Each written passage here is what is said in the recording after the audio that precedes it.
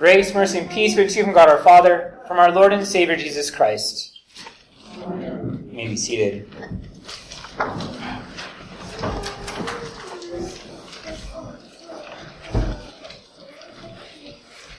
Pilate therefore said to him, "Are you a king then?" Jesus answered, "You say rightly that I am a king. For this cause I was born, and for this cause I have come into the world, that I should bear witness to the truth. Everyone who is of the truth hears my voice." Pilate said to him, "What is truth?" What is truth? By and large, our culture denies that truth even exists. They say things like, "I have my truth and you have your truth." Or they say something like, "There is no absolute truth." Which, if you really think about that statement, is one of the funnier, most ironic statements ever made. At the same time, if you try to assert your truth about a great many issues going on in our culture, you quickly find out that you're not allowed to have your truth, especially if it goes against the teachings of the day, unless you promise to keep your mouth shut. Of course, the reason for this is that apart from Christ Jesus, people are in slavery to lies. They need the truth of God's Word. They need the truth who is Jesus Christ. It is the truth of the gospel that sets you free. It is the true teaching of God's holy Word that frees you from the lies that leave you in bondage. It is the truth of the gospel that is the only thing worth living and dying for. Now, oftentimes people don't think doctrine is all that practical. That true teaching is not that practical. It's something that matters to maybe theologians and pastors, but not something that other people should be concerned with. How does that mean for my day-to-day life, Pastor? So does doctrine matter? Do the truths that people confessed and died for 503 years ago, do they still matter today? One of the documents that was left to us, one of the confessions left to us, was the Formula of Concord. And in it, they confess this: "By God's grace, with intrepid hearts, we are willing to appear before the judgment seat of Christ with this confession and give an account of it. We will not speak or write anything contrary to this confession, either publicly or privately. By the strength of God's grace, we intend to abide by it. Therefore, after mature deliberation, we have, in the fear of God and by the calling on His name, attached our signatures with our own hands." They said, look, we're willing to stand before God's judgment seat with this confession, believing that this confession is the true teaching of God's words. They were willing to die for it, because they knew they could not live without the true teaching of the forgiveness of sins. That is that great truth that had been in the church but needed to be recovered, that we are only saved by grace alone, through faith alone, in Christ alone. The Reformation largely occurred because of this, because of the doctrine, the teaching of the forgiveness of sins. How do I get a gracious God? What does it mean that the eternal Son of God came down from heaven and became man for us in our salvation?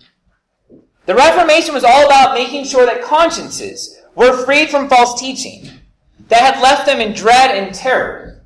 And it was all about leading them to the true teaching of the gospel that gave them the comfort and consolation that Christ desired to give them. They believed that the gospel wasn't about how good you are as a person or about earning your salvation, but it's all about the free forgiveness we have in Christ.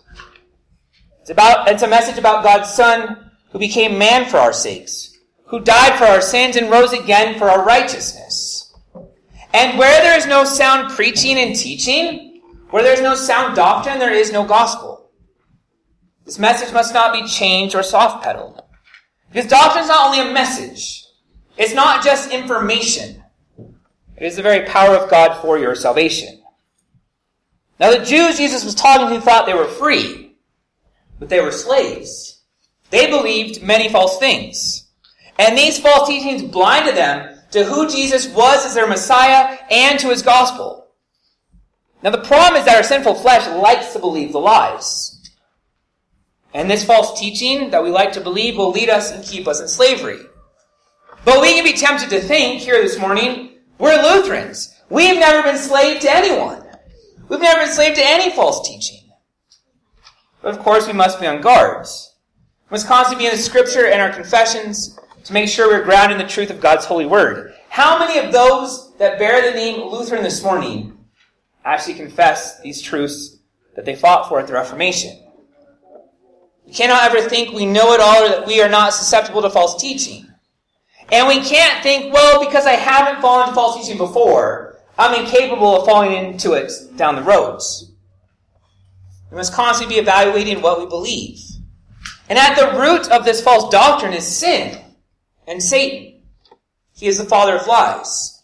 And Satan's goal is to get you to believe the lie so you take your eyes off Jesus, so that you're in bondage to his false teaching. The fact is, today many are in bondage to false teaching, both inside and outside the church. They are in bondage to lies. So this morning I want to look at some of them. We obviously can't look at all of them on a Sunday morning. But look at some of these that I think are especially prominent right now, both inside our own denomination and outside.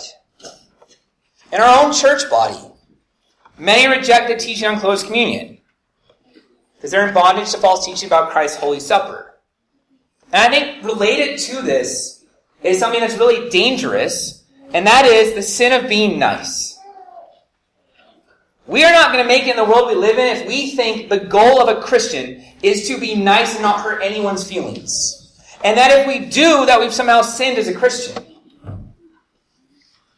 This idea is on a church sign just over there, just across the streets, that says, everyone's welcome at the Lord's table.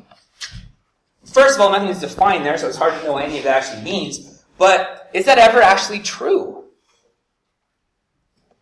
I mean, when churches serve utter atheists and pagans, and I even know of cases of dogs being served communion, like actual dogs,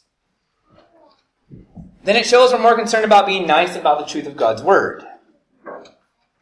Even misunderstandings and false teachings about everything from creation to baptism to a great deal of damage in our own midst. For example, many are confused about what it means that God created us male and female. And there are indeed different callings for men and women both inside and outside of the church. Among other issues, this is why so many in our own church body have pushed to have women pastors. They're blinded to the true teaching. The confusion on marriage and gender in our culture that is destroying lives and causing untold devastation on families and children is all the result of a lie. The rejection of God's word of truth. Consider, too, raging all around us, these fights on race and economic issues. They're almost always grounded in lies. Like the lie, and if you're not familiar with this, you need to get familiar with it, of critical race theory. Or the lies of Marxism. And I should add, you can be the most devout capitalist in the world, but if you think that life and your purpose in life is about making money and getting stuff, then you believe Marx's view of man and aren't really any different than a full-out Marxist. Behind these things is the rejection of God's clear word of truth that will clear up all confusion and give us a way forward. What about the so-called cancel culture, where if you've sinned some way in the past, and here we're using the term sin loosely, if they think you've sinned in the past, if you've appeared to do something wrong, or said something wrong, or been wrong on whatever the social justice issue of the day is, then they get rid of you. They try to cancel your accounts. They try to get you fired from your job. But behind this is something more deadly and more wicked. And that's this wicked notion that we should show no mercy to people because of their past sins. And here I'm meaning real sins. And that there can be no forgiveness for past sins. That you can't ever have a do-over. That you can't ever move on from what you've done in the past. Now, the lie behind most of these lies in our culture is what's called secular humanism. And it really is a religion. If you listen carefully, what do they say? They say they're woke. Right? You can't be a Christian and woke. Because what they're saying you're woke to, what you now believe is contrary to God's word. And it is just another form of salvation by works. It may not be the exact same salvation by works that we saw at the time of the Reformation. But it's the same sin under a different name. Now maybe one you haven't thought about that's quite different in many ways. But what about the lies, the teaching, the doctrine that come through us so fast through social media every day? The lie that if you're on there you'll be happier, which has been demonstrably shown to be not true. The information overload that's making people miserable. the constant distraction that's keeping them from living real lives. These things are shaping your thinking and damaging your soul in ways that we can't even fathom right now. And one of the reasons change is happening so fast in our culture is because false teaching spreads so rapidly through it. And the more we're all looking at different screens, we're all getting different messages about those things, and we're all being shaped in very different ways. I mentioned this, I referenced this in Bible study. One of the biggest dangers it's doing is stealing time. The lie that these things are more important than the time you could be doing something useful and purposeful with your life. Now, as I said, inside and outside the church, the vast majority of people do not believe their sins will really damn them to hell apart from Christ. They really still do believe good works can save them. All of these different things, if you look under the covers, if you look beyond what's being said, there really is this idea that, one, we can bring salvation here on this earth, that we can save ourselves, that we can do it apart from God. There's a lot more examples that could be given. My point in sharing these is I want to show how easily it is to be blinded by false doctrine. Maybe you've even held or do hold some of these false teachings. But we have to be aware of these false teachings and see them for what they are. You must see these false teachings and all false teachings for the chains of bondage that they keep you in. Because all false teachings lead you away from Christ, who is the way, the truth, and the life. Now, one of the dangers of all false teachings is ultimately they can blind us to our true condition and the true teaching of God's Word. And this can lead us further into sin. And then false doctrine and sin lead us down the path of darkness. Samson's a great example of this, right? He ends up rejecting true teaching, clinging to false teaching, giving himself over to sin, and he literally becomes bound and blind. Sin led him to be bound and blind and does the same to us. And then blinded by sin, we end up groping in the dark, seeking after false gods and false freedoms. Consider what Peter says. They, the false teachers, promise them freedom, false freedom.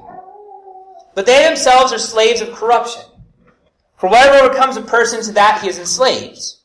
For if after they've escaped the defilements of this world through the knowledge of our Lord and Savior Jesus Christ, they are again entangled in them and overcome, the last days become worse for them than the first. And where do people end up then? They end up in outright idolatry.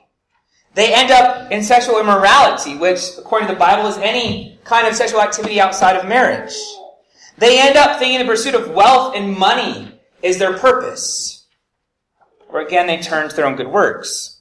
Now, oftentimes, these sins are because we're led astray by false teaching. Sometimes, we sin and then we need a false teaching to back up our sin. But either way, we need to see these things for what they truly are. We must be aware of falling back into the slavery of false teaching. We have to remember that when we're tempted by the devil and his lies, what Luther said in the hymn we just sang, one little word will fill him. Liar. The devil is the father of lies. It is, though, the truth, the sound doctrine that sets us free. Slavery to sin and false teaching is not what God ever intended for any of us. Think about the Garden of Eden. They're created perfectly free. They're happy. They're free from the bondage of sin. Man had a perfect relationship with God at that moment. But Adam and Eve forfeited their freedom in the fall. Why? Because of the false teaching of the devil. That freedom, true freedom, can only be restored by the truth of the gospel. Because as we've heard, it's not only a message, but it's the power of God to salvation. And that freedom, the Bible says, was bought with a price. The death of God's own Son. For God so loved the world that he gave his only Son, that whoever believes in him should not perish but have eternal life. For God did not send his Son into the world to condemn the world, but in order that the world might be saved or freed through him. In Christ's death you see the love of God for you even in the midst of your sin. The blood of Christ covers all your sins of thought, word, and deed. And it is the blood of Christ that frees you and makes it so you will never see death eternally. Because the Son has set you free by his death and resurrection. And he gives you that freedom. He applies that freedom to you through preaching and teaching. I mean, the image used throughout church history is that you're in chains, you're in bondage, you're in a prison. And you need someone to come along with the right key. All those false teachings are the wrong key that can't open the lock. But it is a pure teaching and preaching of the gospel that opens those locks and sets you free. So too in your baptism you are set free. So Paul can say in Romans 6, "For one who has died has been set free from sin." And in the absolution and the Lord's Supper, you're kept in that freedom. So if the Son has set you free, you are free indeed. So Psalm 118 says, "Out of my distress I called on the Lord. The Lord answered me and set me free." And he has indeed set you free. He set you free from the penalty of sin, eternal death. That penalty has been paid for by Christ. He set you free in your conscience before God. Christ comforts you in your conscience, declaring you forgiven, declaring you free from the eternal consequences of sin. He set you free from the power of sin. Again, in Romans 6, it says that Christ has given you his Spirit so that you are free. You're free from the curse of the law, because Christ became a curse on the cross for you. You are free now to love and serve your neighbor, because you're no longer under the burden of trying to earn your salvation.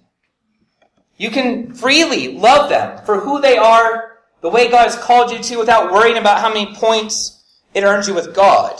How many points you might lose if you don't do it the right way. You are clothed with Christ, and in him you are free. You're no longer a slave of sin and Satan. You are freed. You are a child of God. Jesus has freed you from the bondage of sin. And because he, the Son, has set you free, you are free indeed. Free from sin and the guilt of sin. Free from the accusations of the devil. Free from the punishment your sins deserves. Even free from eternal death itself. And today it's that true teaching, the true doctrine of our Lord Jesus Christ that keeps you free. Which means that yes, sound teaching, true teaching still matters. Whether it's 503 years after the Reformation or 1,000 years after the Reformation. Because the Reformation and what was proclaimed then still matters, because the gospel still matters no matter what year it is. It's the true teaching of the gospel that's made and kept you free in Christ Jesus. If the Son sets you free, you are free indeed. Amen. The peace of God passes all understanding. Guard your hearts and minds in Christ Jesus. Amen.